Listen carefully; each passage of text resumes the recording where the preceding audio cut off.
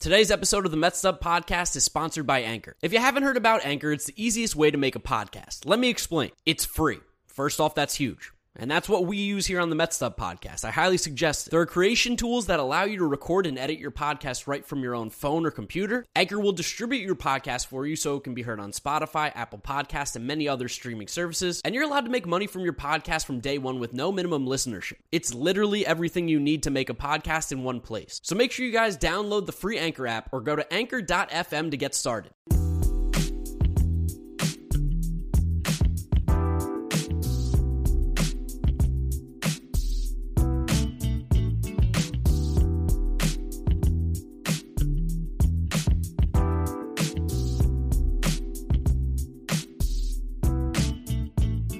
What is up, Mets fans? Welcome back to episode number 100 of the Mets Up Podcast, presented by the 7 Line. Yes, big 100, 100, triple digits. Now, we said we were going to have some big news. It's coming next week, maybe. We have meetings this week, so when we are able to announce it, we will. But of course, the Mets did just wrap up a series in which they won against the Los Angeles Angels, took 2 of 3. Of course, there was a poop fest sprinkled in there. We will talk about all the games, all the details, everything you guys always come to this podcast for. We will continue on with that here in episode 100, as well as we have a little bit of a mailbag coming at the end to thank you guys for being amazing listeners and viewers 100 episodes in. And I've got some 100th episode trivia and facts for you guys that we'll throw in and we'll have some fun with. So if you guys do enjoy what we do over here, make sure you're following us on our social media at MetsUp on Twitter, Instagram. We will be having a TikTok soon, the YouTube channel Mets Up Podcast as well if you want to see a video version of it. And if you're listening to us, Apple Podcasts, Spotify, Google Podcasts, wherever you find us, drop us a rating, drop us a review. It really does help out. Shout out to all the people who've been dropping reviews recently. We see you out there. Now, without further ado, let's go ahead and bring in James. James, how you doing? What's up, dude? I'm doing great. Long weekend. A nice Sunday night win. Yes. And the Mets just kind of winning easily against the Angels. We'll talk more about it. But it was nice to watch Sunday Night Baseball and not be completely stressed. Yeah, the Angels aren't a team that have a lot to throw at you. The Angels have people to throw at you and have like a very high, good tier of good players. And that's basically it. You kind of don't have to worry about them for like 3 or 4 innings a game. No, which is nice. Especially when they don't play Shohei Ohtani like they did in Game 3, which was a gift from the baseball gods. They said, 2 of the best players in baseball, how about you only face them in the same lineup in one game? And what do you know, that was the game we lost. Absolutely, yeah, right, literally. The game where both Trout and Ohtani played was the worst game of the series, the one that we lost. And again, we'll go into more detail on that. Where do we want to start, though? That's a good question. I didn't even think about it. Start with Game 3. Let's start with the Sunday Night Baseball. I feel like that's what everyone wants to hear the initial reaction of. And I feel like at the start, we have to bring up Taijuan Walker, who was an absolute bulldog. He went back to that old bulldog form that we saw last year, where the dude was gritty, battled it out, and gave us a really great performance. You say he went back to the old form bulldog Taijuan, but what we're seeing from Taijuan, I've been alluding to this for the last few episodes, is kind of a metamorphosis of a pitcher here. Taijuan Walker has now become a guy who is significantly more reliant on off-speed pitches than fastballs, which is something that is a far cry from the pitcher he once was. And it's not a bad thing either. No. It's actually been way better for him. Thing. Especially because if you guys are following Mike Petriello, who we've spoke about on this podcast many times, one of the smart baseball minds out there, drop him a follow on Twitter, he was talking about after the first inning, which Taijuan did give up a first inning run, he was talking about how Taijuan's four-seam fastball, the K rate just in general, tanks because the four-seam just doesn't get the swing and misses, and he wasn't throwing the split change as much. But in the second inning, he went from 20% to 40%, and he struck out the side. And that fastball from Taijuan Walker's four-seamer is not really the prototypical four-seam shape that you want. It's not really, it doesn't have good ride. It kind of has more cut than anything else, which is weird. It doesn't have a lead spin. It has above average velocity, though. That's the calling card. But again, Taijuan Walker has found himself in this split changeup and has made him a significantly more viable pitcher over the last month or so. Pete Alonso referred to this outing from Taijuan as him using his big boy stuff. I like that. That was a good phrase there. I like big boy stuff. We're going to probably start incorporating that into the show.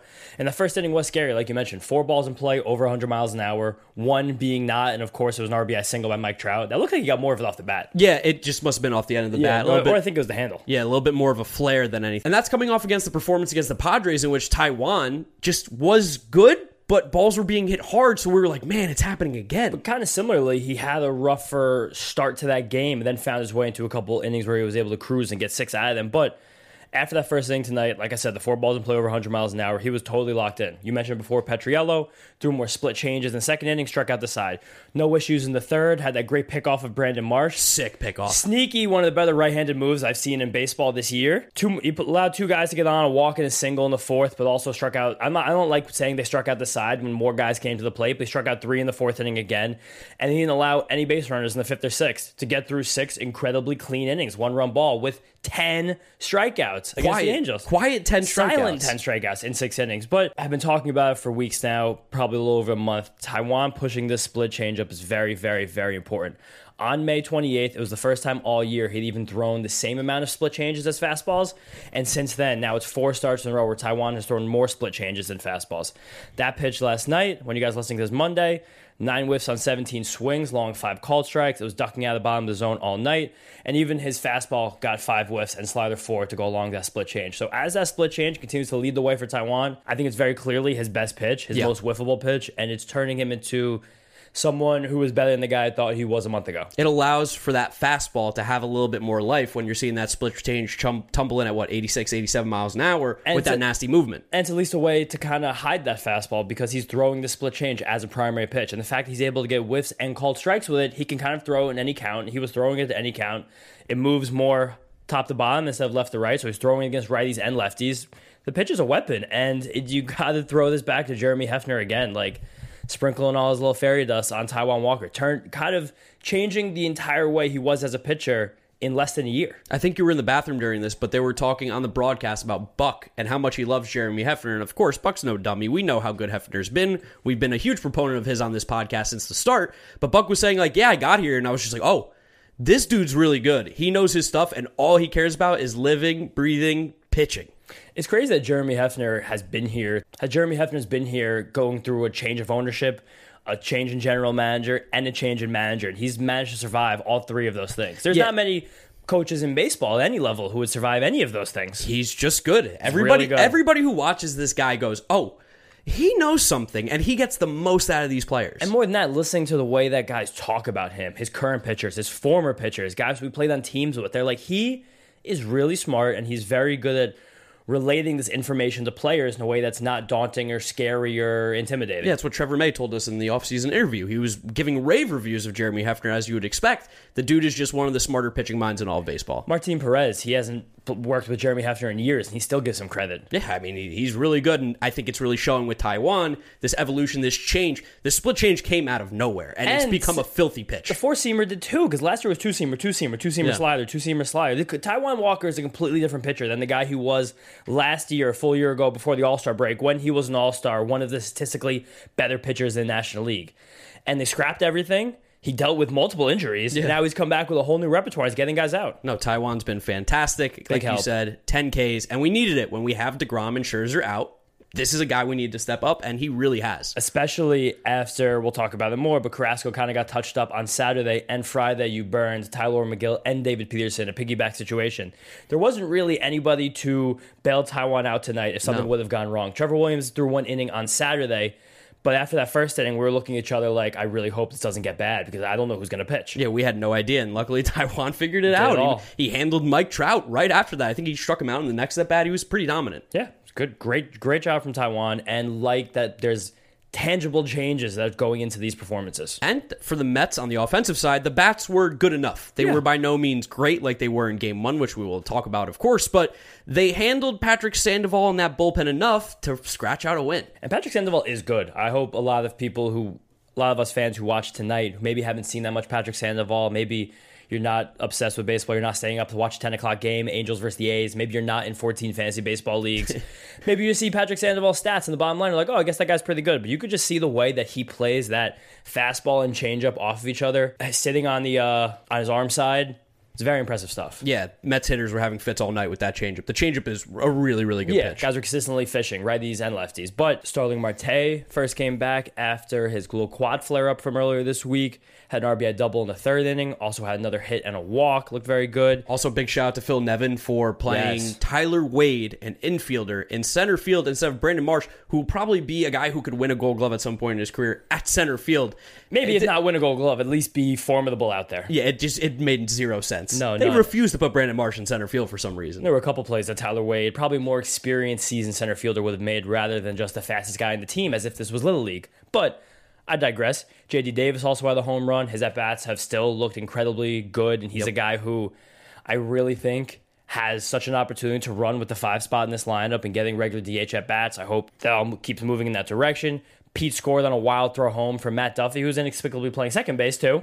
Like, the Angels seemingly like to play nobody in the position that they're meant to play. And this play was funny because it was like a backhanded pick on a slow roller, and Joey Cora, crazy individual, just sent Pete home. I Go don't for it. No, Marte. He sent Marte home on that. Oh, I thought Pete scored in this one. No, Pete had hit the hit. ball, Right, and yeah. Marte was coming around to score, and he should have been dead to rights. A Yeah. good throw. He's out by 35 feet, but Joey Even Cora, just like kind of a bad throw. yeah, like just like a one hopper. Just skipped up the line from the second base bag, and then Pete later in the game had a big fly to seal this in the top of the ninth. Joey Cora, man, that guy is the complete opposite of what we saw with D. Sarcina the last few years, where it's like he doesn't send anybody. How many games can we remember where D. Sarcina doesn't send someone on a close play? Joey Cora is like, if it's 50-50, send him. If it's 40-60, send him 30-70. I'll think about it. It's almost like team dependent. We've talked about this before. A lot of teams just don't really have a good baseball player at every position. And the Angels do not. Definitely do not. They only have a good baseball player like 4 positions-ish kind of on a given day. So if you can't make a throw or make a catch, like you're scoring on that. So you might as well push the envelope. And the Mets did, and it worked out.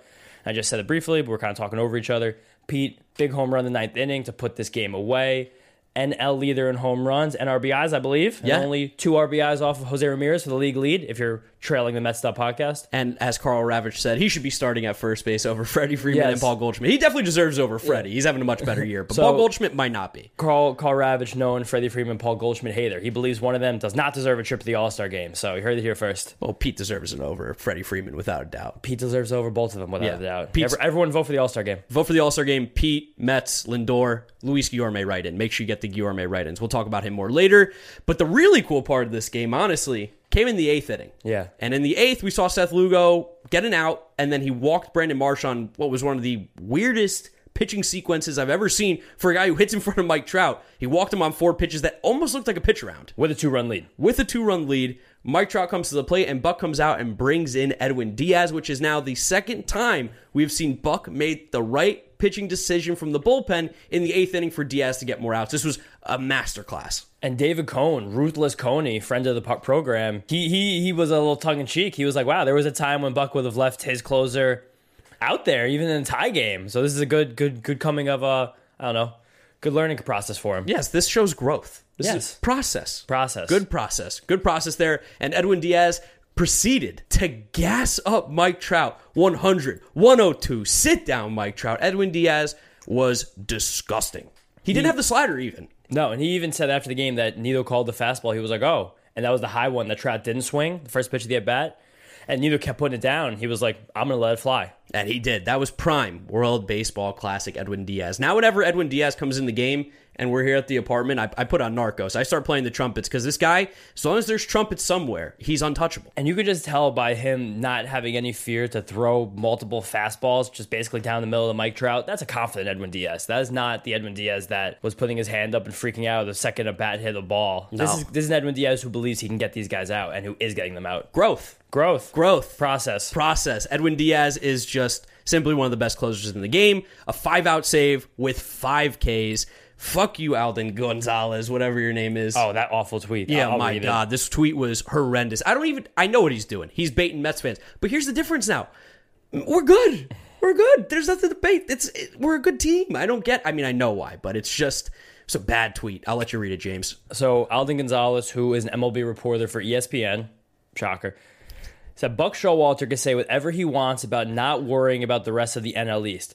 But I'm here to tell you that it's June and the end of a long road trip, and Edwin Diaz might be coming out for a 5-out save. These are like 3 different sentences that don't have anything to do with each other. And the tweet still doesn't, the idea is not completed. No, it's not. I don't understand the problem about bringing out your closer for a 5-out save during a baseball game. The Yankees never used Mariano Rivera in a 5-out save during their great World Series runs. Some of the greatest closers have never done a 5-out save in their life. Let's have an off day tomorrow. Who cares about a 5-out save? What the hell's the big deal? Edwin Diaz threw 30 pitches, I think. Maybe 25? He's going to be okay. And if that's the right move, that's the move that should be made. And also to the Buck Showalter thing about not caring about the rest of the NL East, I think he's 100% right. If the Mets win games and play the baseball that they've been playing, they're going to be okay. You can't worry about the other teams. Worry about yourself. It's also the manager of a baseball team. And you're going to be like, oh, yeah, the Braves look great. I'm really worried about them. The Phillies have been hot, too. Yeah, who the fuck's going to say that? What do you want him to say? You want him to just all of a sudden be scared. like, I really hope we can keep these teams away. Be like, oh, I've heard a lot about these Mets curses from over the years. I'm really upset to be a part of it. What a dumb tweet. And luckily, it's getting ratioed. Yes. Good. You deserve that, Aldin Gonzalez. Thank God the Mets closed this out and won it. I had to stop you. Yeah. You were ready to quote tweet him and start chirping. I said, we got to finish this game first. We got 3 more outs. We know that this game's far from over. But Pete hit the home run too, so whatever. Chill. Yeah, it was awesome. 4-1 Good Mets. way to end the road trip. Of course, it's not how we're going to end the episode. We still have other games to talk about. But as we know, this made it 5-5 on the road trip. Yes. Which is what we said, well, you said mostly, we would love a 5-5 road trip. That would be a really, really good one. And they did. And what's crazy is they won 2 against the Dodgers, tied for the most wins against any of the teams on this road trip. Yeah, right, just the Padres. I guess that was just kind of came back to starting pitching. You're just going to lose games. Sometimes you lose games, especially when the Padres have like 35 wins. It's not like they're horrible by any means. We can wrap up the road trip after we go wrap up these games. Yeah, so let's go ahead, jump to game 1 then, because let's keep the vibes high here. Let's talk about some wins on the Apple TV broadcast, which, thank goodness, Wayne Randazzo had the play-by-play. It was Wayne Randazzo, Hunter Pence, Katie Nolan. Katie Nolan, whatever. I don't really know what her purpose is on the broadcast. I don't even think she's that big of a baseball gal. I don't think so either. That was like basketball. I think she's a popular personality. And she does well on the Snapchat. Yeah, on the SportsCenter Snapchat. Exactly. And I think she's fun. Yeah. She was more like pop culture, it felt like, in this broadcast. And I think Hunter Pence is a weirdo. I think there's just no other way around it. But Wayne Randazzo, it was nice to have someone who actually knew how to call a game, because you could listen to this Apple podcast. It was tolerable. Apple Podcast? Oh, Apple. Oh, yeah. I'm thinking about us too much. Apple TV broadcast. It was tolerable. Yeah, and at the end of the day, this game, we were just simply better than the Los Angeles Angels of Anaheim. And it started with Tylor Megill on the mound, who made his first appearance back home in California as well. Yes. Shout out to Mama McGill. We know she's listening. Basically, the whole fam there. Yeah, the whole family was there. And while he wasn't Tylor at the start of the year, for a guy who came back after not really pitching for a couple weeks, it's good. It's a good start. The word is encouraging. I think this was an encouraging return from Tylor Megill. He topped out 99 miles an hour, which is a place that he sat in the beginning of the year, and that's really good. And that whole first inning when he came back, he was sitting 97 through 99. Mets fans were like, all right, we got him back. That's it. But you kind of got the whole like Tylor Megill full season experience inside of these only whatever 50, 45 pitches he even wound up throwing. Because after the first inning, the velocity tapered off somewhat significantly. He threw his 6 hardest pitches all in that first inning. And afterwards, once we got to the second, third, and even the fourth, he was dipping like 95, 96, was ending out sitting in that 94 range. So it seems like Tylor, while he does have that elite top end, if he's going to stay a consistent starter in this rotation, he probably needs to just control like the adrenaline early, be able to sit rather than peak and valley. It also might just be still kind of getting the arm hot, you know? Yeah, definitely. I think that's part of it, too. We saw Taijuan in Game 3 start at 95, end at 95. Yeah. That's huge. That's huge, especially for a guy who's had arm problems. Also probably comes with experience. For sure. When Taijuan was younger, he's such a big guy, just like Tylor. You just come out, you want to see that 99, you want to see that 100. And he's home in front of all his fans and friends and family for first game back. First game. Yeah, I'm sure he was juiced up, and that's why we were seeing some high radar guns. But it was also encouraging that we saw some whiffs on the slider and changeup as well. Yeah, each of them had 2. Wasn't even out there that long, like I said. So this was an encouraging return from Tylor Megill, but this is not Tylor Megill, as Nick Pollock would call him. It's not like Cylor Megill, as we were saying earlier in the year. But this is a good performance from someone who might be more of a weapon than a starter moving forward. David Peterson piggybacked off of him, which is an interesting dynamic that could work, I think, for the future. I kind of like it. I would do this one time a week for these two guys. So that was great. And Peterson, still decent. That slider, man. That slider's come a long, long way. He was getting whiffs on it all night. 5 on 9 swings. And just, I think he threw like a 2 2/3 innings, 2 1/3 innings. Yeah, he had a really fine performance. Exactly what we needed in a game where the Mets were kind of in control the entire night. Yeah, and each of them only allowed 2 hard hit balls against the Angels lineup that, like we said, is not deep, but is top heavy. So there are some guys who can do damage, and both of these guys were able to limit it. And we got a gift in this game, too, because, like we said, Trout and Ohtani only in the lineup for 1 game with each other. Trout was not in for game 1. He was fighting an injury. Good for baseball that he's back, though. Yes, happy for that. Happy we also got to miss him in a game. That's also huge. Win-win. We saw what he can do against the Mets, and we'll talk about that in game 2. Nice to miss him. Brandon Marsh, though, was the thorn in our side. That was the only problem with Tyler and David Peterson the whole night. They just couldn't get Brandon Marsh out. And it happened again, I believe, in game 3. And game 2. Brandon Marsh. Game 2 didn't get any hits. I think he got walked a few times. Yeah, I was going to say, he was just an on-base machine this Guy's a entire pest. series. He's a good ball player. He's a good ball player. He'll make it. Yeah, no, he'll be fine. He's definitely like the better of their prospects that have come up recently. He's a guy who stays in the league probably a while. I also like him. I saw on Twitter a video of him. I think Anthony Rendon or Tyler Wade or somebody was talking to him. They're like, man, you're a weird dude. He's like, yeah, I know I'm weird. And then he just did a Chewbacca noise, which I thought was awesome. That's funny. That's a fun guy right there. So, yeah, the Mets were playing really well. I also got to give a shout out to Guillorme, who was making plays all night long in the field. They were drooling over him on the broadcast. Vote Guillorme for the All-Star game. There's a 0% chance he gets in, but it'll be cool if we get enough votes, because there's about, 3,000-4,000 of you that listen to this podcast.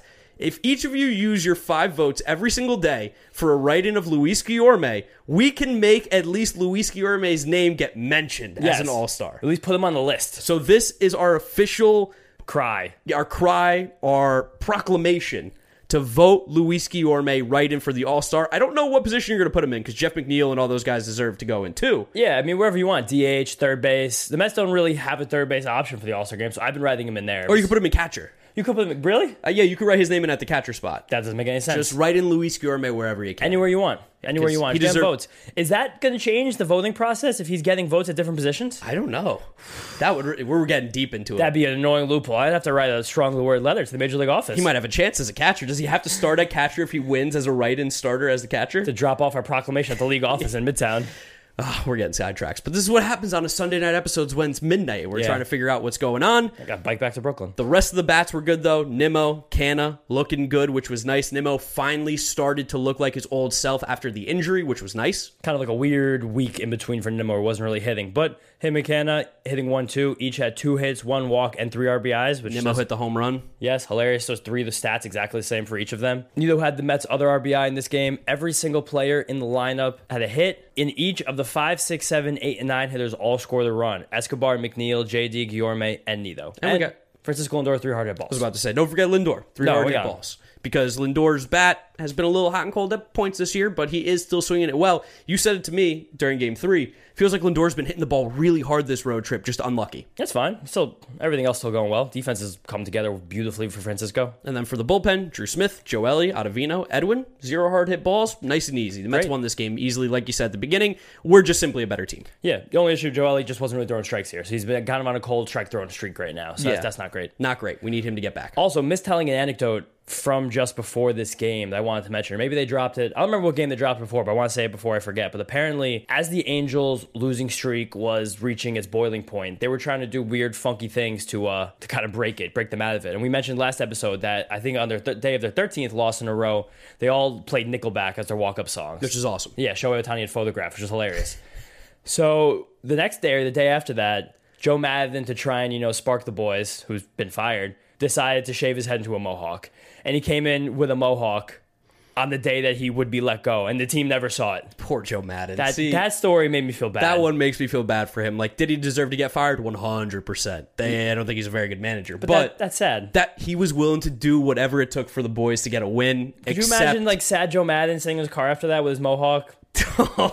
Makes me sad. He had it all spiked up, too. That's it probably went from there to just, being, flaccid and, hanging around. And Joe Maddon, of course, the game has passed him by a little bit, but he's still, one of the, quintessential managers of this generation. I'll remember Joe Maddon's name forever. He's a cool baseball mind. Yeah. He also broke history. He did. He kind of ushered in this era of being a little less, stringent, old school, all that bullshit. So that story about Joe Maddon made me sad. Also, I just don't like sad old people. Old people makes me sad. Sad old people are some of the saddest things Makes me so sad. They should be happy. They're old. They did it all. They experienced life. Joe Maddon, the Mohawk, I think that's probably the last time he ever gets it. He's going to see Mohawks now and yell at people in the streets. Cut your fucking hair, kid. I feel bad. Life's too short to get a Mohawk. That made me so sad. Let's talk about Game 2, though. The Poop Fest. We are a lock for one Poop Fest series. It's unbelievable. I'm really getting sick and tired of this term, but I also do love it a little bit. It's kind of great. It's very juvenile. It's very funny. It was born out of nothing. I just wrote it in the notes for fun. Now we're just sticking. The Angels just crushed us. It's simple. The bats showed up. Jared Walsh had a cycle. We've now been involved in 2 games in the last week that had a cycle, which I don't know when the last time that happened. I think Walsh, this is also the second cycle of his career, if I remember correctly. I have no idea on that one. I think he's had one before. We're not going to check. It's 12-15. Mike Trout, 2 home runs to remind everybody how good he is. Ohtani had a home run that was freaking laced and a double that was also laced. Each of those guys had 3 hard hit balls apiece. The Angels just hit better in this game. You see how much more difficult this team is to handle when you have Mike Trout and Ohtani, along with Rendon and Jared Walsh in that lineup. Like, those are 4 hitters. 4 really, really good hitters. Yeah. It's just and Marsh, I guess we'll put in Marsh the conversation is decent. too. Marsh is still, like, not really like a better than league average bat right now. It's just correct. He's becoming that. Top 5, good. Bottom 4, atrocious. Bad. Like, not Major League Baseball players. Juan Lagares was playing a lot and hitting in spots that you never thought you'd see him hitting again. 5, 6, 7. Wasn't he like a leadoff one time last week? He led off with Joe Madden was there. Right. Which that's another whole story with the Angels and not understanding how leadoff gets the most at bats. Why is Mike Trout or Shohei Ohtani not leading off? Digress, not our problem. The Mets beat them, so too bad. But in this game, they did not. They messed up Carlos Carrasco. Yeah, he got touched up by all those guys that we just mentioned. And this is kind of a good lesson for ourselves as Met fans, us podcasters, not getting ahead of ourselves. Like, Carlos Carrasco has been really good and a saving grace for the team this year. Probably one of the 3 most important players in the whole roster to this point. Definitely. I would probably say. Like, him, Pete, maybe Edwin Lindor, kind of in that mix. But I think Carrasco, Pete are definitely driving this train as the most critical Mets right now. He was still good-ish, but this is just kind of the line that Carlos Carrasco walks, where his stuff is just okay, not the level it once was, and he's a guy who needs to place his pitches in the right spots to be very successful. And there was an instance of this right off the bat. First inning, had Ohtani down 0-2 in the first, tried to elevate the fastball, really was just at his belt, and it was eviscerated. Yep, and then you saw it happen with Trout, too. 1-2 pitch, changeup, kind of just not great. It was like lowish, kind of caught a little too much plate. Trout was able to go down and get that because he's one of the greatest hitters of all time. That Ohtani first inning, that was a double, not a home run. Okay. Misspoke. Yeah. The home run was, I think, in the 4th inning, later in the game. That was a first pitch slider that was just kind of backed up on him, sat middle. That's what happens when you face 2 of the best players in all of baseball. You make a mistake, they are going to make you pay. That's why they're some of the best. But with that, Carrasco did miss those spots, 2 very good hitters, and that's unfortunate. But otherwise, he was good. He had, I think it was 19 whiffs or 18 whiffs. He had 7 Ks. I'm not worried about this, but this is just kind of the line, again, that Carlos Carrasco is going to walk. There's going to be a few pitches a game that are going to change his entire line and his entire success in that particular outing. And that sucks. That's just because he doesn't throw 97 miles an hour. His slider isn't like this wipe-out, crazy sweeping pitch. His changeup doesn't have plus movement with velocity difference. He's not really going to be able to get... the word isn't lucky. He's not going to be able to succeed as much when he's not executing as other guys who have stuff like that. Definitely. So he's going to walk a line. This one was just a little bit on the other side of that. Game earlier in the week was on the other side of that. For sure. Not worried about him. Not worried about Carrasco. Jake Reed came in. He got crushed. Chazen Shreve came in. He got crushed. He's been struggling. I think he's He's here to pitch when we need someone to pitch. Exactly. Good on Buck for using those guys, too, because really just don't want to use any usable pitchers in this game. Cool, though. Khalil Lee, who got the call up, of course, he got his first home run of his career. He crushed it to left center field. The dude's got silly pop. It's always just been a matter of whether or not he can actually put it all together, but you see when he hits the ball, it was pretty far. Yeah, and Jeff McNeil also had a very, very sick outfield assist at home plate on Ohtani earlier in this game. Yeah, hosed them and right field. So Jeff McNeil does it all. Khalil Lee home run. Overall, though, this game was a poop fest. But to wrap up the series, to wrap up the West Coast road trip, which, by the way, I don't know if you guys have realized how much the Mets have been on the West Coast recently. If it feels like a lot, you would be correct because the Mets in the last month have played 5 series on the West Coast. We had the Giants, Rockies, Dodgers, Padres, Angels. In case you're wondering, the Mets' last 22 games, 16 of them have been played on the West Coast. They've had 6 games at home of the last 22, and that was when we swept the Phillies and the Nationals. And over the stretch, I mean, the Mets have dominated pretty well. Not dominated, well, good. Really well. That's well over 500. Yeah, well over 500. And at times this series, especially after Game 2, people were ready again to say the season's over, just like that stupid Alden Gonzalez tweet of a non-Met fan. But there were some Mets fans who were, freaking out, and we get it. The Braves and Phillies lost today. The Braves have not yet lost in the month of June, but that's, as we know, Sal Licata's fault. All Sal Licata's fault. Since Sal Licata opened his mouth a week and a half ago, those teams have combined for 1 loss. Which is crazy. It doesn't even make any sense. But also, they're playing nobody. They're playing the Pirates and the Cubs. Yeah, Diamondbacks. Like all the teams that we are also going to beat up on. I believe the Rockies. Yeah, I think they've been we already beat up on. Yeah, like these are all teams we're going to get to play at points if we have not yet done so. I understand they've gotten closer, but really at the end of the day, a 5-5 road trip against the really good Dodgers, a strong Padres team, and even though the Angels have stunk, if you look before that losing streak, they were leading the AL West by a good chunk. I just need some sleep. We got to get these games back in the East Coast. Joe DeMaio had a good tweet earlier this weekend that after this stretch, the Mets, I think, only have 2 games that are throwing first pitch after 8:10 p.m. the rest of the season. Sick. That's so sick. Thank God. I am so tired. My sleeping schedule is always pretty horrible, but when my night kind of ends at midnight of like brain activity, because usually those last few hours I'm shut off. Yeah. I'm a different kind of tired at 2 a.m. than when I'm just up until 2 a.m. Oh my God. No more late night discords with the boys. Midnight Mets. Midnight Mets is probably over. I'm going to miss the Midnight Mets. We might have one more Midnight Mets like late in the year, an ESPN game or something. Or Oakland. Oakland, we'll get 3 more games in September. The Mets go to Oakland for a 3-game set in September for no reason. Schedule makers are just absolute terrible. Remember Nick Pollock told us just like that couple? No, it's not them anymore. But it was. It was them, and they did a great job. This new people are terrible. Get them back. Get the couple back. Anyway, any more comments about the road trip? I think it was just basically as good as we even could have expected, as crazy as that sounds. The Mets went through this entire road trip, 10 games, 10 o'clock at night, against 2 pretty good teams, 1 not so good team with really good players, with not that much starting pitching. They were missing 2 of their better bats for a small chunk of it at the end, and you split it. Here's a really fun stat. The Mets against teams over 500 are 23-14, which is like almost the most games I think played against teams over 500 in baseball. Their 23 wins is almost as many games that the Braves have played against teams over 500 this year. The Braves have played 26 games against teams over 500. Of course, this number changes because now the Braves are over 500. The Phillies were over 500 for a little bit. These things can fluctuate. Since the Phillies are back under 500, actually they went 500 today, but still, the Braves haven't played a team over 500 since May 18th. It's insane. That's ridiculous. How does that and happen they have 3 more games this week. They're going to go a full month by playing no teams over 500. They won the World Series last year. Well, baseball's not like football where the schedule is structured based on how well you did. In your division, you basically play the exact same teams. Everyone's playing the exact same games. Some are different home and road in your interleague stuff, but you're playing every team in the National League for 2 series. You're playing your division 18 times a pop. Like, this is pretty structured strength of schedule. There's nothing to fret about. Mets still have a 5.5 lead over the Atlanta Braves, 9-game lead over the Phillies. So funky stat here. This road trip ended 5-5. 500, some other people will call it, has some people being disappointed that this Mets team had split their last 10 games while the Braves have won 11 in a row, which is just ridiculous. But if the Mets literally sitting here right now on June 13th play 500 ball the rest of the season, they'll end this year with 90 wins. Yeah. Which, I mean, that probably won't win you the division, but that'll put them like right at their number that Vegas gave them before the season. That will most likely get you into these new expanded playoffs.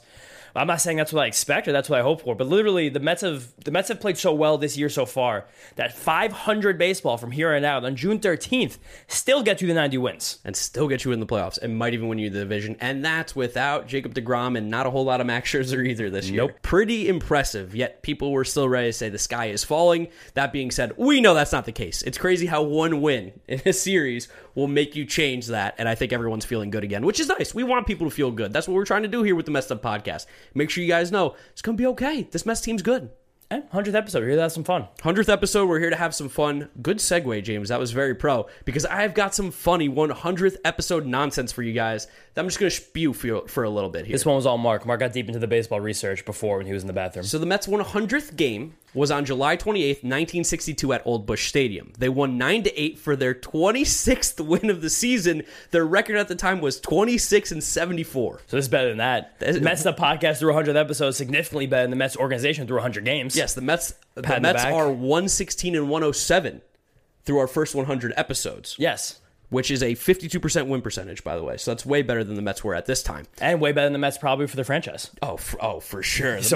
Another good one for us. Another good one for us. More fun facts about this 100th game. Jay Hook started the game for the Mets on the mound, which is a funny name, a guy who didn't pitch very much. They went up 3-0 and then gave up 5 runs in the 4th to go down. A guy by the name of Gene Woodling pinch hit in the 5th inning, hit a 2-run pinch hit home run, and the Mets struck out 1 batter the entire game. Gave up 3 home runs. They gave up more home runs than they struck out. Willard Hunter came in the 9th inning after relieving for a guy I don't remember his name. He walked the first batter he faced, and they said that's enough. They took him out of the game.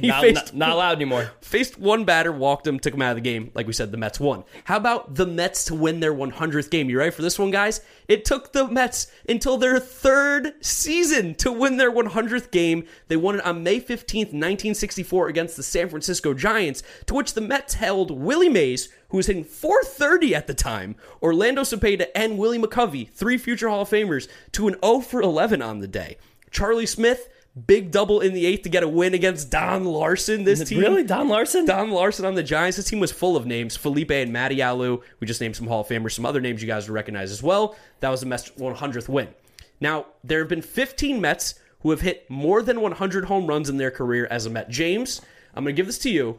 I'm going to let you try to name some of them. You have them? Yeah, I have the names. Okay. Darryl Strawberry. Yes. David Wright. Yes. Pete Alonso. Yes. Dave Kingman. Yes.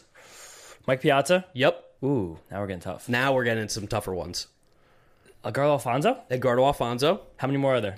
There are... I have 6. You have 6, so you have 9 left. Oh my God. I'll just read the rest off. Yeah, okay. I thought that was pretty good. Ed Kranepool. Yeah. Howard Johnson. Hojo. Kevin McReynolds.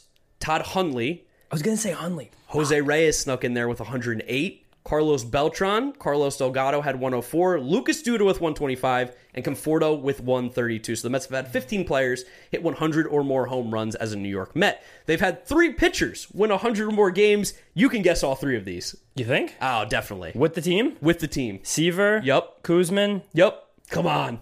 Old or new? Old. Old guy? Yeah. Seaver, Kuzman. Oh, Doc. Yeah, Doc. Okay, Those are yeah. the 3. Yeah. Those Nice. are the 3. The Mets' 100th free agent signing in their history. I went deep. Shout out to UltimateMets.com, by the way. This website is sick. You guys should go on if you're really into just finding out any information on the New York Mets. I could find every free agent, every trade, whatever they've done in their entire history. Sick. So their 100th free agent signing was a guy by the name of Brett Butler, nicknamed Bugsy. He finished his career, shockingly, with a 50 WAR, which is kind of crazy for a guy I've never heard of. That's good. He was a decent little hitter, 290 average, 377 on base. Didn't hit for any power, but he finished with a career OPS of 753 and a 110 OPS plus, which is a pretty solid career for a guy. Yeah. Only played 90 total games with the Mets, but he was actually better than his career averages. A difference than what we normally see with Mets players. Nice job, Bugsy. They ended up trading him in August for Scott Hunter and Dwight Manis, who never did anything. They were career minor league players, so still got a little bit of the Mets, flair and pizzazz on it. But that was an interesting one. And then the 100th trade in Mets history happened on March 27th, 1979. Shout out to an old episode we did on here of the all-time most Mets. The Mets traded Nino Espinosa, who was on your team, for Richie Hebner and Jose Moreno. Richie Hebner, who had a really nice career with the Pittsburgh Pirates mostly. Jose Moreno, I don't know much about. Neither do I, but hey, shout out me, Nino Espinosa. Second Nino Espinosa mentioned in the Mets Stuff podcast. No other Mets podcast has mentioned him once. There's no Nino way. Espinosa. And then just for some other ending facts here, again, shout out to UltimateMets.com for all the Mets stats that we did just get. We have covered a total of 223 New York Mets games. Kind of a lot. Over that time, the Mets are 116 and 107, which is a 52% win rate. Said that before. And 103 players have played for the Mets during that time. Nice. It's crazy. We're almost 1-to-1 with Mets Stuff episodes and Mets on the team. Oh, no, wait, it's not going to be 103. I miscalculated. Why? Because I didn't think of the guys who played on the team last year, too, that are still on this roster. Oh, you doubled up? Oh, I doubled up. Oh, that's wrong. Wrong. Keep that one out. We're going to leave that in, though, because that's kill funny it. that I messed that one up. That's okay. Good. I mean, good on you for realizing that. Good on me. It's probably somewhere in up. like the 70s. I think 70s or 80s. Okay. Yeah, 70s or 80s. A lot of Mets players have come through in our 100 episodes. I think last year was the most players ever the Mets used in a single year. Mets used, I believe, 61 last year. Yes. I think that's a real Yeah, number. we did the Sporkle. So that's it for the 100 episode trivia. Let's go ahead and wrap it up here with a little bit of a mailbag and then a Brewers preview. James, you want to read off one of our first questions here from the viewers on Twitter, @MetsUp. Make sure you tweet us, follow us, everything, so you can get involved. So, 100th episode. It's going to have a little fun here. Monday morning, want everyone to have a good week out there. Matt Young, @MattYoung547. He said, hey guys, congrats on episode 100. Thank you, Matt. I got a fun question for tonight. If you could take any former Met in the prime of their career and put them on this 2022 Mets roster, who would it be and why? And I have my answer, but I want to hear yours. I think the no fun answer is Tom Seaver. I mean, you have like one of the best pitchers in baseball history. That's not what I was going to say. And the Mets could use a little more starting pitching. It'll never be a problem. That's the boring one, I think. Mine is Mike Piazza because he's my favorite player of all time, and the Mets do have a glaring hole at the catcher I position. would blatantly say it has to be the best version of David Wright, like 2007. So you would get like a 30-30 third baseman with elite defense at third base, a guy who can hit the middle of this order, right-handed bat, a lefty crusher the Mets desperately need. It depends that what Mike you Piazza want. isn't all those things, of course, but I'd rather get DW in here. That's the difference between my guy and your guy. Yeah. I'm a Piazza guy. You're a David Wright guy. We both like both of them. Oh, love them both. Love them both. Would be great to meet either of them. Saw David Wright make an appearance with Darren from the 7 Line this weekend. He was shown on TV and during Saturday night's game, I believe. Yeah. So lucky. That's sick. Love to meet David Wright. I missed David Wright at the bar in Santa Monica in March, apparently by like 20 minutes. It was like a New York bar. I was there watching March Madness with some friends, and I was wearing my Mets hat. Some guy's like, hey, you're a Mets fan out here too? I was like, yeah, I'm just visiting. He's like, you'll never believe who was just here. I was like, who? He was like, David Wright left 20 minutes ago. I was like, shut the fuck up. My soul would leave my body. I think I would just like get into a slump and be like, I can't believe I missed him. The worst part was this guy sat down and had a conversation with me and my friends for like 25 minutes afterwards about nonsense Met stuff. He had like pictures of him and Harvey like that he met from like years ago, talking about all this crazy stuff from the 90s. I was like, you really broke my heart and now you're like ruining my meal. Thanks a lot, man. Thanks, man. But yeah, if the Mets could have any player, I guess, in their history, Seaver probably is chalk. Yeah. But also, if they can get 30-30, 300, David Wright, I would take that. Pretty good. Yeah, I would help the team a little bit. I like for sure. All right, you take the next one. This one comes in from Haim Moishe Zaltzman. Man, I might have really just butchered your name. I apologize. Oh, God. Who is it? I would say Haim Moshe Zaltzman. Okay. Do you think that Alonso will be a Met for life, and do you think he will set the all-time home run record? So I'm assuming you mean all-time Mets home run record. I assume Pete Alonso is going to be relatively a Met for life. I don't know about his later years, but I do think that the Mets are going to keep him at first base as long as he wants to be here. I think they will pay him a fair price. I mean, we just saw Matt Olson sign for $20 million a year, who's one of the premier first basemen in the league, too. First basemen just don't get paid major money. As long as Pete wants to be here, I think the Mets will be happy to keep him. Yeah, for sure. And he probably lines up as a guy who will get an extension sooner rather than later. But I also question whether a guy like Pete, who seems to be more financially savvy, I say the average baseball player, seems like he has found more streams of revenue and income than most other players have. I hope that doesn't click in as a guy who says, oh, it's financially prudent to test free agency. I hope that doesn't happen. Oh, yeah, I would love for Pete to never smell free agency. I don't even want him to get a whiff. And as long as he is on the Mets for an extended period of time, I do think he'll break the all-time Mets home run record, which I believe is by Strawberry 252, and Alonso's at 125 or 124 right now. Pete could make that before he's actually a free agent. Yeah, like literally. That could happen very soon, and I would really hope it would happen. Yeah, we're looking like 3 years from now, Pete catching that one. Yep. So I hope so. Here's a funny question from Brandon Nemo Stan. Like Nemo, like the fish Nemo. So shout out Nemo Stan. What's your guys' favorite place to sit in the ballpark? So obviously, you sit behind home plate. Close as you can, I guess. If you've got unlimited money, I would sit behind home plate, row one. Or unlimited balls. Yeah, do whatever you would like there. But honestly, best bang for your buck, favorite place to sit. I really do like the 300s. Yeah, it's a great seat. It's very like private, but also still has vibes, if that makes sense. There's a bar, the Hornitos bar, on both lines, first and third base. You have adequate bathrooms there. Great bathrooms. Great bathrooms. You have a couple different places to get beverages, a couple different places to get food. You have the club Piazza on the inside. Club, yeah. And if there's a possible inclement weather night, you have the thing over your head just in case. I also think the 400 section right above that's kind of underrated because there's always just the upper deck breeds a different kind of fan. I'm an upper deck man myself. I spent a lot of time in the upper deck at Citi Field. It's a nice place to watch the game, I think. And the 400s, you still get a very good view of the field with a good vantage point. Those are the real fans up in the 400, 500 levels. Those are the real Mets fans. 300s, though, if I had to pick, or I should say, if I was a family on a budget, I would like to sit in the 300s because you still get a really good view too, and sometimes when you're lower, someone's head could block you. Yeah. I feel like the way that the seats are like inclined, you'd never get blocked. And as a short guy to the field, there's a lot of sections, especially the first row of most sections, where the rail just kind of winds up right in between. You have to do the thing where you like sit up. Yeah. You sit up and lean forward, and the glass is there too. So that 300's like anywhere from like the 5th to the 10th row. That's a great place to be. Definitely. I think me and you are kind of on the same page there. We'll answer a few more questions here. All right, let's have some fun ones here. This one comes from Plumber Season at Zap6602. Formerly Zap Nutty. Really? Oh, yeah. Okay. I didn't realize that. He's a regular. Oh, he's a regular. Awesome. How do you two know each other? We'll answer that one first. We lived in the same town. We grew up in the same town together and went to high school together. So, and our dads relatively know each other, Brooklyn stuff. Yeah, they're from the same area in Brooklyn. They were able to like do the thing where like, you know this guy, you ever go to this place, you ever do that thing? And you can kind of get like most of them. What does James do for a living?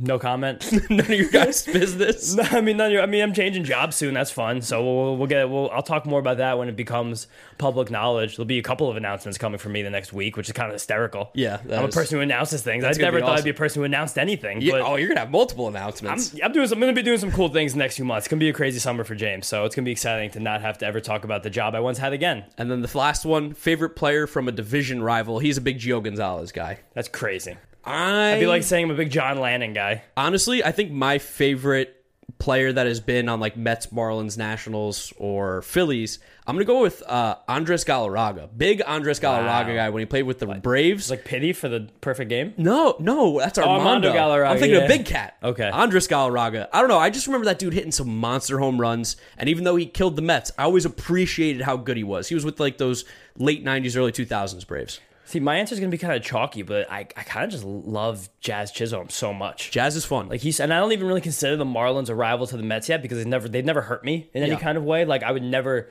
say a Philly. I would only say Harper because I think he was like drastically underrated. I want to love Harper, but because he's on the Phillies, it breaks my heart because I would love to root for him if he played in like Seattle. I love his game. I think Bryce Harper again is criminally underrated in baseball. You're gonna look back and be like, that was one of the best players we ever saw. Yeah, it's gonna go, wow, I can't believe I missed that. Came up when he was 19. He's never done anything wrong. It's ridiculous. But I kind of like him just for the funny thing that he was a national and there were like clubhouse issues that may or may not have been a part of him. He left and they immediately won a World Series and the Phillies still can't climb over 83 wins. That part was really fun. But Jazz is sick, and I have no hate for the Marlins. I grew up loving Dontrelle Willis. Dontrelle was also fun. I loved Dontrelle growing up. I hope this comes across Dontrelle's desk because I know he's MLB media guy. Dontrelle, follow me on Twitter, please. I'll change my name. Dontrelle's used my fine wine exactly word for word before. Doesn't follow me back. I see you, Dontrelle. Your fine wine? My fine wine quote. What's that? Like a fine wine, he only gets better with age. Justin Verlander. Oh. He's used it on Justin Verlander too. You invented that one. I invented it for Justin Verlander. That's all I'm saying. That's fucking bullshit. That's all me. I'm picking two Marlins. Jazz because he's like truthfully by far the coolest player in baseball right now. And Dontrelle from back in the day. Yeah, Andres Galarraga for me. And then last question we will answer here to wrap up the mailbag and then go into the preview. This one comes from I Love My Uncle Steve at Schroeder Greg. Best tasting milk after finishing cereal. This has nothing to do with baseball whatsoever. Tough one, though. Greg seems to like Cinnamon Toast Crunch milk. I'm going to let you take this one first.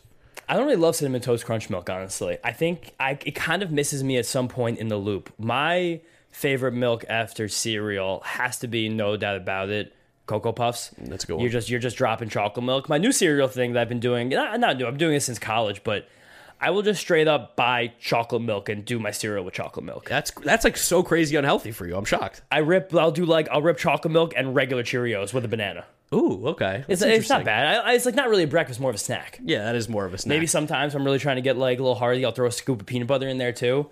Get that all mixed together with the chocolate milk. It is delightful. But standard milk, post cereal, Cocoa Puffs all the way. I am intolerant to lactose, so me too. I'm talking about almond milk, oat milk. I'm not a big milk guy. I was never a big milk or cereal guy either. But if I did indulge with milk and cereal, Cinnamon Toast Crunch was the GOAT. I agree with you, really? Greg. See, I had a bad experience with Cinnamon Toast Crunch when I was a kid. Okay. So I'll delve into that really quickly. My mom is very, very hyper focused on nutrition. She loved my mom for this. She would like go out to like Park Slope to get me organic like sweet potatoes. When I was an infant growing up in Brooklyn. But one night my parents left my sister and I at my grandma's house to go to a wedding or a party or a show. I don't remember what, but I was maybe 6. My sister was maybe 2. And we were hanging out and my grandma, just being a good grandma, give all the treats to the kids. Of course. She had Cinnamon Toast Crunch. And it touched my lips, and I couldn't even believe the euphoria I was experiencing. So I probably put down almost an entire box of Cinnamon Toast Crunch after 9 p.m., after dinner, as a 6-year-old. Oh, my God. Sharing a bed with my little sister. Woke up in the middle of the night, not feeling that well. Yacked, literally, all over her. In the middle of the night. Grandma had to clean it up, change the seats, had to sleep somewhere else. I had to take a shower. She had to get the whole body scrub. I didn't eat Cinnamon Toast Crunch after that for over 10 years. That's probably until I got to college. Oh man, Cinnamon Toast Crunch is fantastic. Oh, now I realize I like it now and appreciate it, but I can never put it as like a favorite because I have a traumatic experience. Because I never had access to it. I had one piece and I was like, "What the fuck is this?" Yeah, it's unbelievable. It's incredible. It's delicious. I was going to call it something else, but it's delicious. It's awesome. All right, that was the mailbag. We had some fun. Episode 100 mailbag. Let's go ahead and wrap it up here with a Brewers preview. The Brewers have not been playing well. No, the Milwaukee Brewers actually just broke. This is very uncharacteristic of the Brewers. One of the model franchises in the league over the last, 5-ish years since they made that deep run when the Dodgers beat them. I feel like that's kind of like put them on the map as being a team that's consistently solid. Yeah. They just broke an 8-game losing streak on Sunday. That included the Phillies. I think the Nationals were involved. Like, they've not been playing very good baseball. They have won 2 of their last 10 games, and they are no longer in first place in the National League Central. They are a half game behind the St. Louis Cardinals, which is nonsense. It's a half game. Yeah. But this is the first time that they've, I believe, dropped out of first place this year, or at least in some time this year. It feels like the first time in years they've dropped out of that place. Yeah. They have been a very good team, but this team has been struggling. They just haven't played a lot of good baseball. They also the Brewers kind of go into every single season being like a piece or two short, and that comes from their financial, I don't want to, like, ramifications of just having a team in Milwaukee. It doesn't, they just don't put that much money into the team, and you really feel for a guy like David Stern, such a talented executive. If only he could come to a team with like a blank checkbook, see the kind of amazing things he could do. But he has a job. Can't talk about another man's job like that. As soon as you lose. We'll never do that. But like, the Brewers signed Andrew McCutchen to be a middle of the order bat, and he's hitting like barely 200. Like, he had like an 0-for-32 streak mixed in. Keston Hiura, very sadly, has just not developed the way a lot of people thought he was a couple of years ago. Lorenzo Cain's aging kind of as we expected. Christian Yelich is some guy in between the guy who was the last 2 years and the guy who was 3 years ago, which is still a good ball player, but not the guy you're paying $30 million a year, whatever he makes. I feel like he always comes to Citi Field and plays well, though, and he does still hit the ball really hard. And he still is a good ball player overall. He does a lot of things well, runs the bases, plays defense. Base running discourse was prominent on Twitter this week for some reason, which is stupid. Ridiculous. You should never really consider guys' base running value unless you're like really trying to split the tiniest of hairs ever. Should be like the 45th thing you look at on a guy's like Fangraphs or Staff Savant page. But like, they play Jace Peterson all the time. Like, thank God for Rowdy Tellez. He's been like their best hitter this year. Best power hitter. Omar Narvaez is all around really, really good behind the plate. Luis Urias is really good too. Very good breakout bat. He plays all over the infield. Good defense. A little power. A little plate discipline. Steals some bags. Kind of totally flipped that Trent Grisham trade on his head, which is really funny, being something that the Padres took advantage of the Brewers, and then 18 months later, the Brewers just bamboozled the Padres. And to be fair, the big thing always with the Brewers has been their pitching. Yes. The last few years, it's been pitching. They had the three-headed monster last year of Burns, Woodruff, and Peralta. Luckily for us, on the IL, so we are missing those guys. And are we missing Burns? We're catching Burns. We're catching Burns now? Yeah. Oh, that's unfortunate. But and Ashby. Oh, Ashby's looked really good, too. Big breakout. But Burns hasn't been as sharp as he was last year. No. He still like has been statistically one of the 10 best pitchers in baseball, but it's not like super unhittable Corbin Burns like last year. And I do think this Mets lineup is a lot tougher on pitchers than it has been in the years past. Especially if you against Burns, fire a few pitches, see what happens. He has had control issues in the past. They haven't been prevalent since he got good, but like, he's not unhittable right now. It's not impossible. No. What are the exact pitching matchups looking like for us this week? Off day today, so Mets fans can finally relax. Sleep in if you can, if it's possible for you. But on Tuesday, Chris Bassett against Adrian Hauser. Nice. Wednesday, probably some combination. I mean, right now, ESPN lists Peterson and McGill separately. Not exactly sure how the Mets are going to go about this. Maybe check Fangraphs. Fangraphs schedule is usually a little more consistent, too. So they have them split Burns. As Peterson throwing Wednesday, McGill throwing Thursday. Peterson against Burns. That's going to be a game on Fox, too, so be advised for that. And then Thursday, another night game, McGill versus Ashby. I don't really know how it's going to wind up working itself out.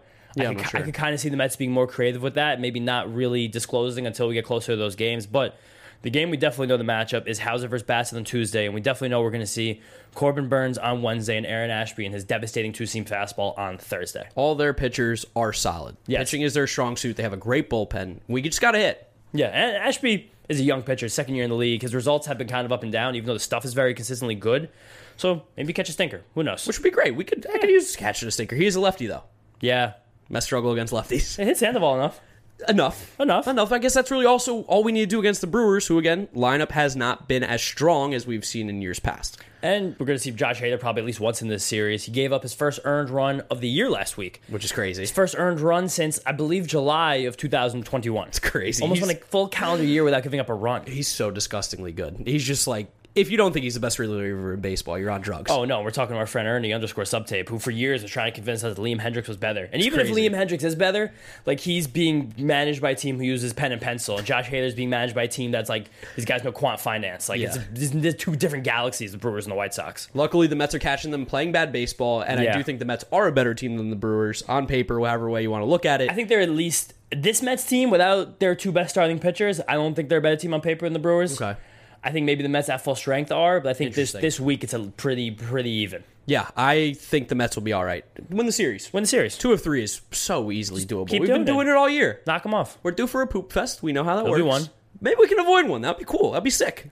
It'd be cool, but now we're just looking at this. I know every single time we've said this last few episodes, we kind of jinxed it, but like looking at that Corbin Burns, David Peterson game makes me just shit a brick. Yeah, it doesn't feel great. No, I don't like that. But I mean, the other ones. That's the worst matchup that we definitely have. And like you said, That's statistically one of the worst matchups the Mets can come across on their schedule the whole year. Yeah. I don't know how many pitchers better than Corbin Burns we're going to see, and Peterson, while he's been good, he's probably statistically our lowest ceiling starting pitcher right now. And also, if there is one thing that the Brewers are going to do well, it's going to be hit left-handed pitching, because they have Willy Adames, Hunter Renfroe, Lorenzo Cain, Andrew McCutchen. Yeah. Those guys all crush left-handed They just stacked the pitching. line with them. Oh, yeah, we didn't mention Adames. Yeah. Because he's not in the line. He's been so good. Yeah, no, he's back now, though, I think. He's back and healthy. Yeah, he came back this whole week. He had 2 home runs his first 5 games back. Got the guy at Tampa Bay and just roping the ball. Very, very good player. But we'll see how it goes this week. Off day, like we said today when you guys are listening. 3 games, and then we play the Marlins for a 4-game series.